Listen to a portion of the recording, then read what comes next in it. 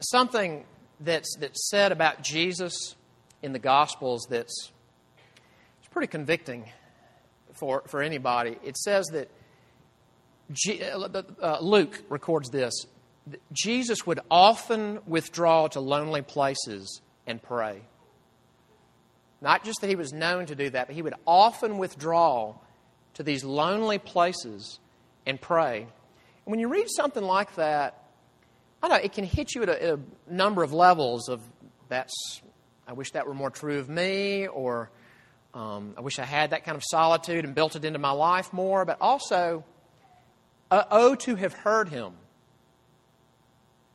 And there are a few snippets of his quotes of his prayers that you get in the gospel, but not much. But this chapter, John 17, it's been called the high priestly prayer, meaning that Jesus as the ultimate high priest, not the earthly priest that came and went, but the ultimate high priest for all time. This is him praying on his own behalf, and then on behalf of just those original disciples, the apostles. But then at the end of the prayer, and this is really what we're going to focus on, he prays for people who haven't been born yet. He's praying for the people who, and this reflects what Marius was saying, is this huge story over thousands of years. The people who are going to become like this group I'm looking at right now, who've believed what Jesus has said, and have come to believe what his apostles have said. And now there are people. And I want you to think about this. This text is really unique. It's as if we are peering over Jesus' shoulder. And even though he's not using our particular names, if you are part of the church, and not just this one, but the Lord's church, you're hearing him praying for us.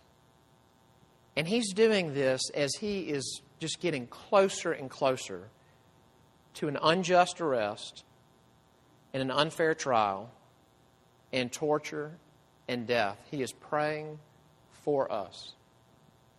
John 17, beginning in verse 20.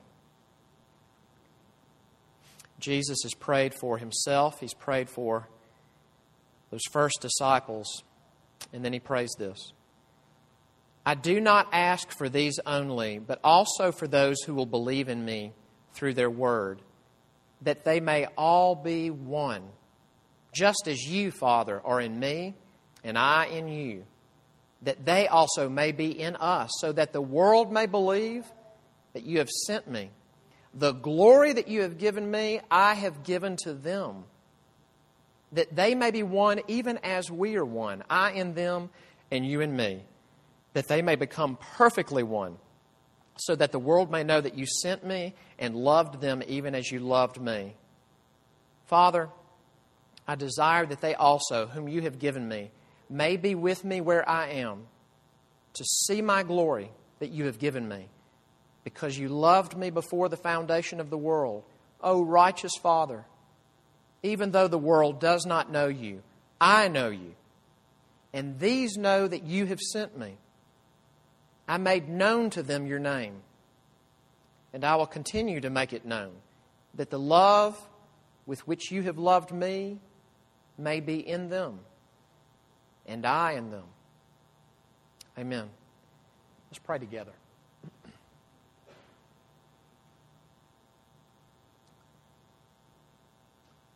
Father, for we who are distracted, for we who have busy, restless hearts, calm us. Make what we are about to hear, may it be seen for what it is, something so beautiful that it naturally has the power to captivate our minds and our hearts and our hopes and our energy. We ask this in Jesus' name. Amen. A book that I see quoted from time to time. You may have read parts of this in school at some point or seen it referred to. Is a book by a Frenchman named Alexis de Tocqueville called Democracy in America. And it was written in the 1800s, really the early 1800s. The United States was still a fairly new project. And this man from France came over for an extended visit to this new country, and he reflected on what he observed. And one of the things that he talks about in that book is how much in the United States he saw individualism. Now, when you hear the word individualism, I don't know how that hits you or what you think about. You may think about somebody who's just always by themselves, and so they're just being an individual by themselves. But he defines what he means by individualism. Listen to this. Wrong piece of paper. All right, here's what he says. Individualism is a mature and calm feeling which disposes each member of the community to sever himself from the mass of his fellow creatures and to draw apart with his family and friends, so that, after he has thus formed a little circle of his own, he willingly leaves society at large to itself. Now, I read that for the first time about 10 years ago, and it just stopped me in my tracks. Because when I heard the word individualism, I tended to think of somebody who's just so arrogant, they almost don't give themselves over to anybody. It's just, well, I'm interested in what I like, and I don't care what anybody else thinks. And he says, no, that's not what I mean by individualism. I mean, when you kind of look at the world at large, and you very maturely, calmly, he says it's a mature and calm feeling. You look at all the people, and you circle up with those who are already your family and friends, and you leave everybody else to just themselves. And I thought about that quote when I was having coffee just this past week with a guy. I would describe this guy as a definite rising young leader in Greenville. He's not a member of this church. If you're wondering, is that me when I met with him? Am I a rising young leader? There's no one in the room. I'm a rising young leader.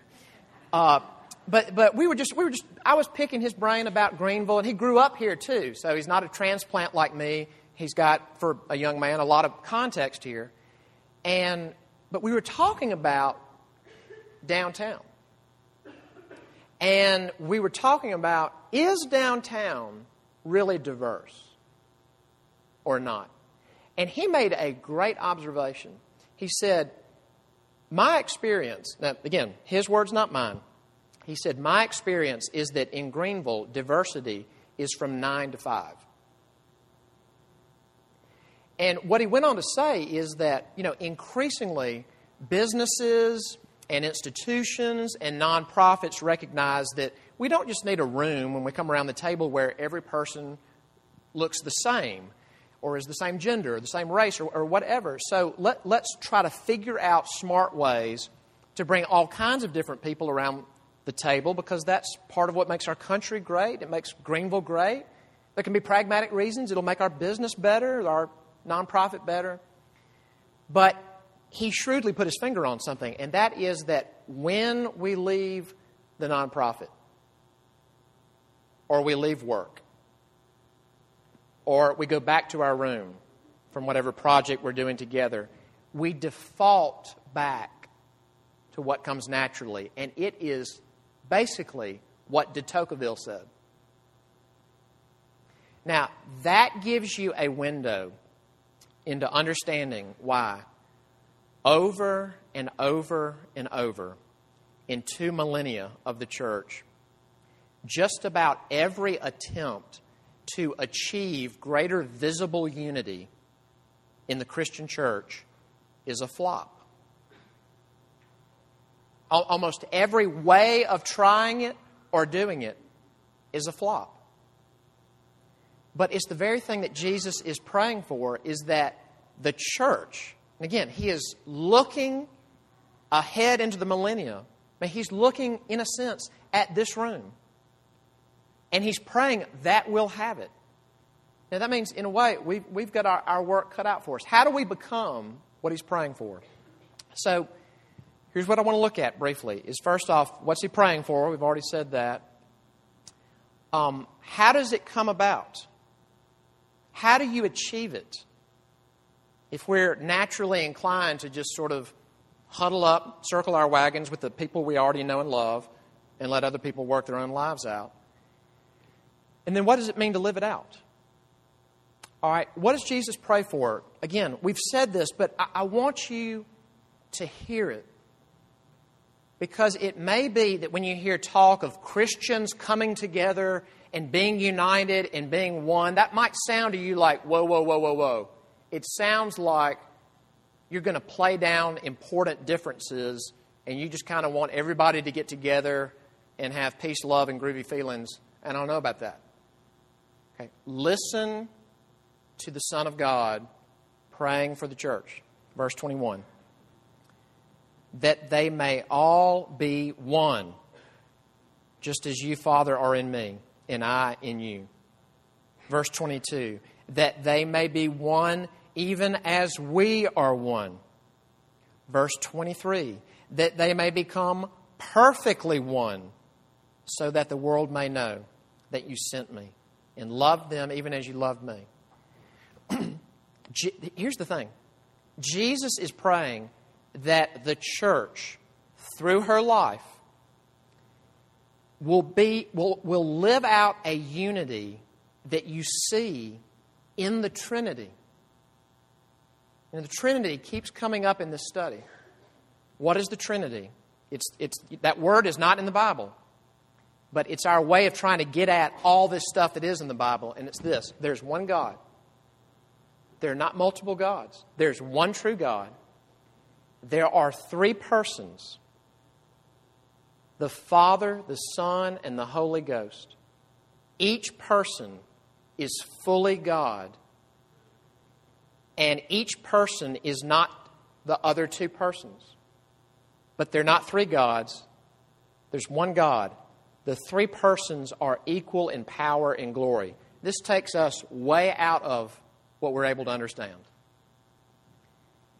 But these three persons, who are not each other, are one God. And here's the tall order Jesus is praying for. That the church will possess and live out a unity that you find in the Trinity itself. Now, the rub is, how do you do that? There have been all kinds of ways of trying to accomplish this. One is, all right, we're going to have unity through structure. That we will structure the church so that basically through the kind of offices it has, through the flow chart that it has, that the church will remain one. It doesn't work. It doesn't work. History has demonstrated that. And I say that with no joy. But it hasn't worked. And even if every Christian on earth miraculously today united into one church body, and there was no longer any denominational names, that was just the Christian church, we would have spin-offs and sects tomorrow. You can't get it through structure, all right? Well, then some Christians have said, okay, true, history proves that. The way you're going to have unity is through doctrinal formulations. If you can really nail down what together you believe the Bible says, really fine-tune it, really hone it, really agree with it, that will give you unity. No, it won't. And I'll give you a little insight into that. In the New Testament book of James, in chapter 2, verse 19, I'm not being irreverent, but there's kind of a funny statement made by James. To the people he's writing to, he says, you believe that there's one God. And that's an extremely important theological point. And that was rare in the first century. He says this, you believe that there's one God. You do well. The demons believe that and shudder. Meaning that demons, to a large degree, have a very accurate theology. And it scares them to death. But it doesn't change them.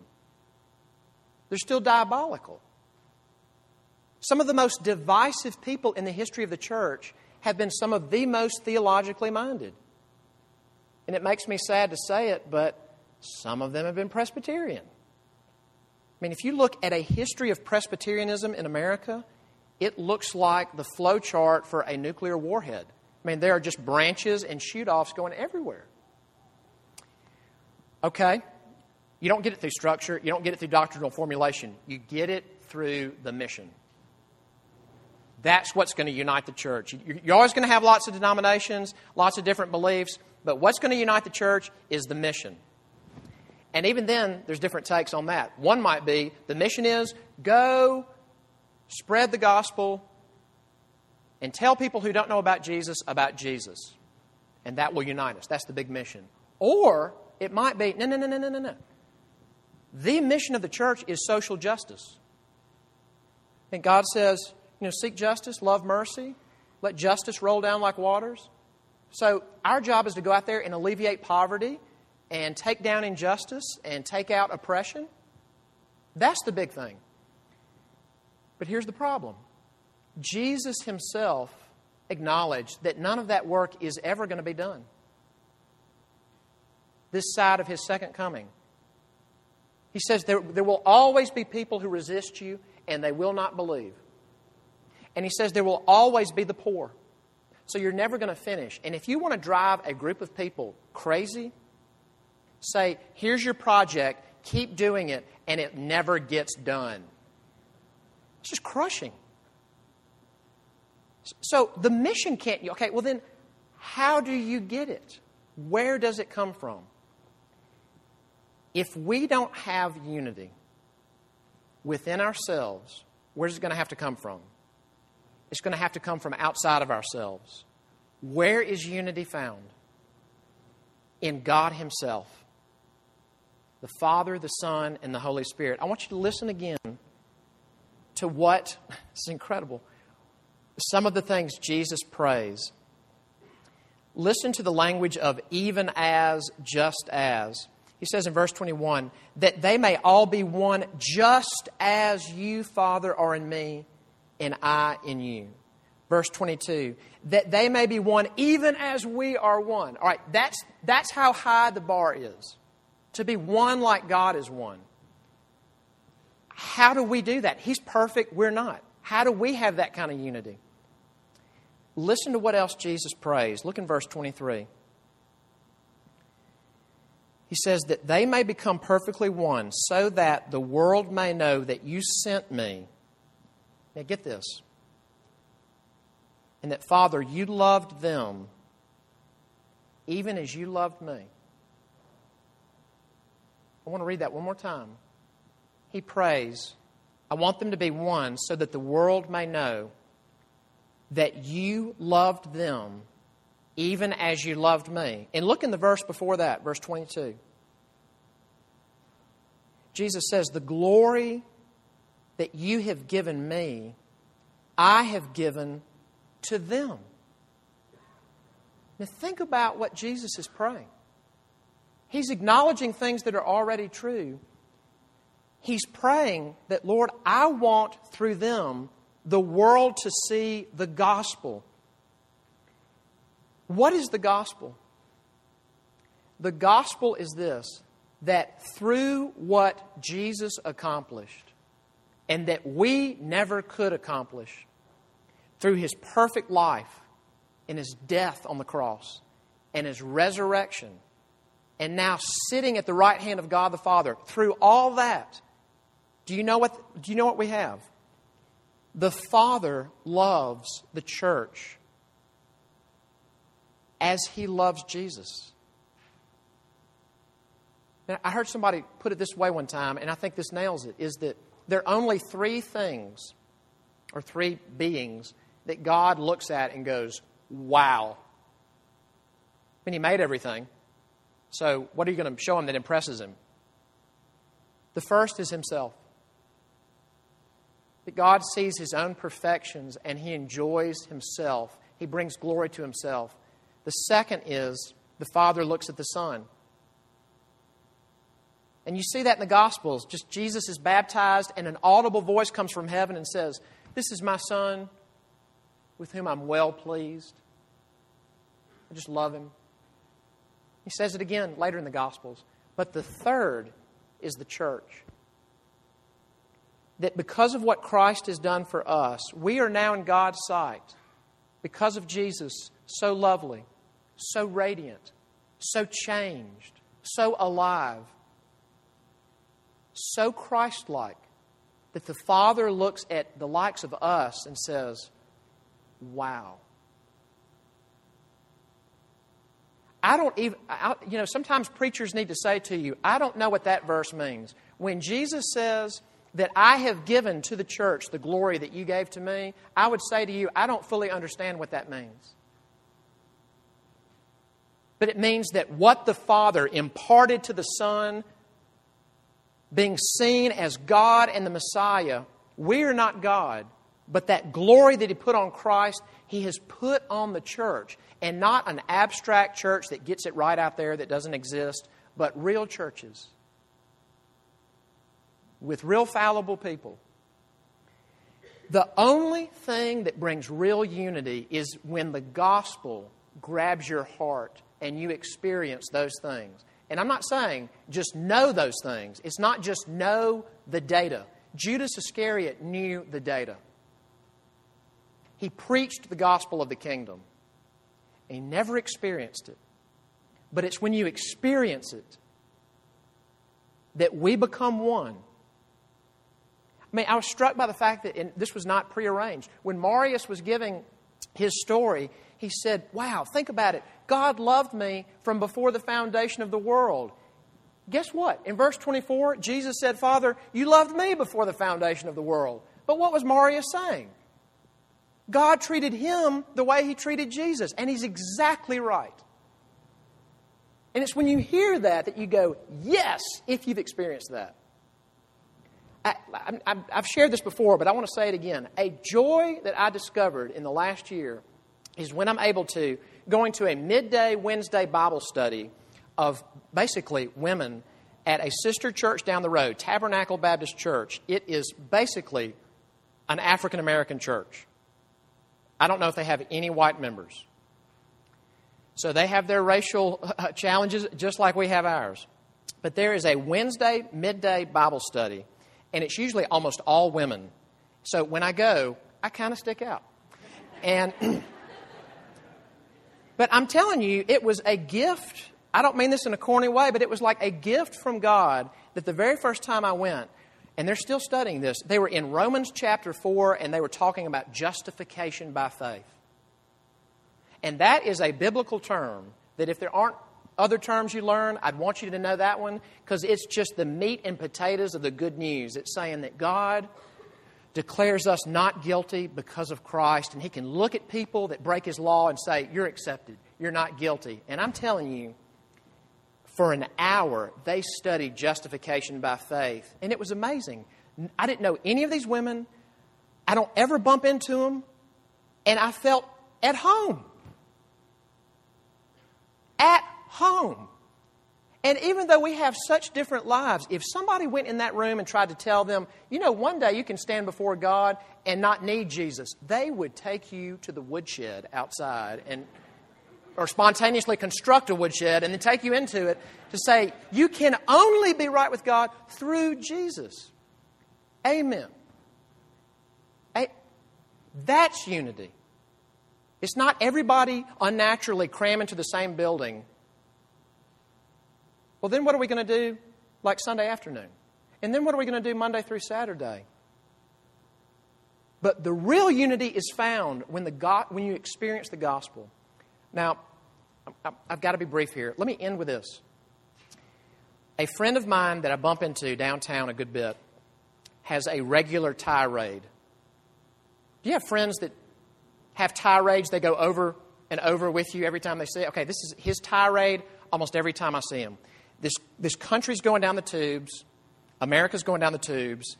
And we've got to get in touch with these children and change these children's lives. The children are the future, and we're missing the boat. We've got to do it. And after the first 11 times I'd heard this, I finally came up with a response. And the response was, I'm not going to tell you his name, but so-and-so, are you tutoring any children?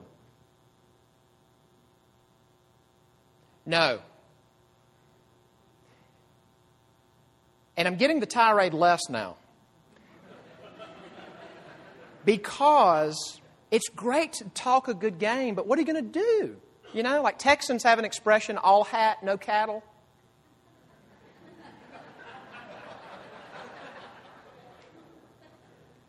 It's great to say things like, I just feel like the church is so fragmented and we should be more like a family and less like an institution. I mean, it's a family around the world. Yes, true, great, good times, good stuff.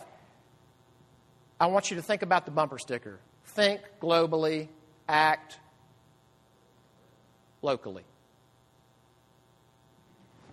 Are you frustrated that the church is so segregated from 10 to 12 on Sunday mornings? It should grieve us.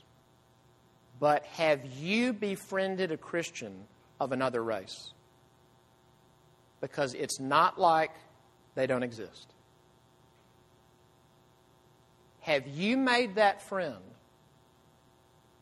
And really made a friend, not just a Sunday meeting friend or a project friend, but a friend.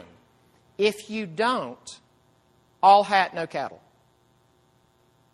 Man, if the church in the United States really banded together, it could overcome poverty and homelessness in our country. Maybe so. Are you banding together with other believers to change one person's life? And let me say we now. If we are not, big talk. Big talk. I wish our church felt more like a family. I remember when downtown Pres was smaller, and now the room is getting more full and it doesn't feel as close-knit. Do you remember names? Do you, in a community group, actually share problems? If you will not be vulnerable, will it feel like a family or like an institution? But I want to leave you with this exhortation because I think this is a motivator, and I'll be done. Jesus prays those things, but not once, but twice. He prays, Father, do this so that the world will know you, so the world will believe that you sent me. When we are one, when we give our lives to each other and to other believers in Greenville and beyond, it actually spreads the good news of Jesus Christ. Amen. Let's pray together. Father, take your word, cause it to find good soil in our hearts. Make your people one. Father, if there are those here this morning who do not know you, I pray that they would experience the gospel, not just hear about it, but experience it, believe it, rest in it. It would now find themselves part of one people, one Lord, one faith, one baptism. We ask this in Christ's name. Amen.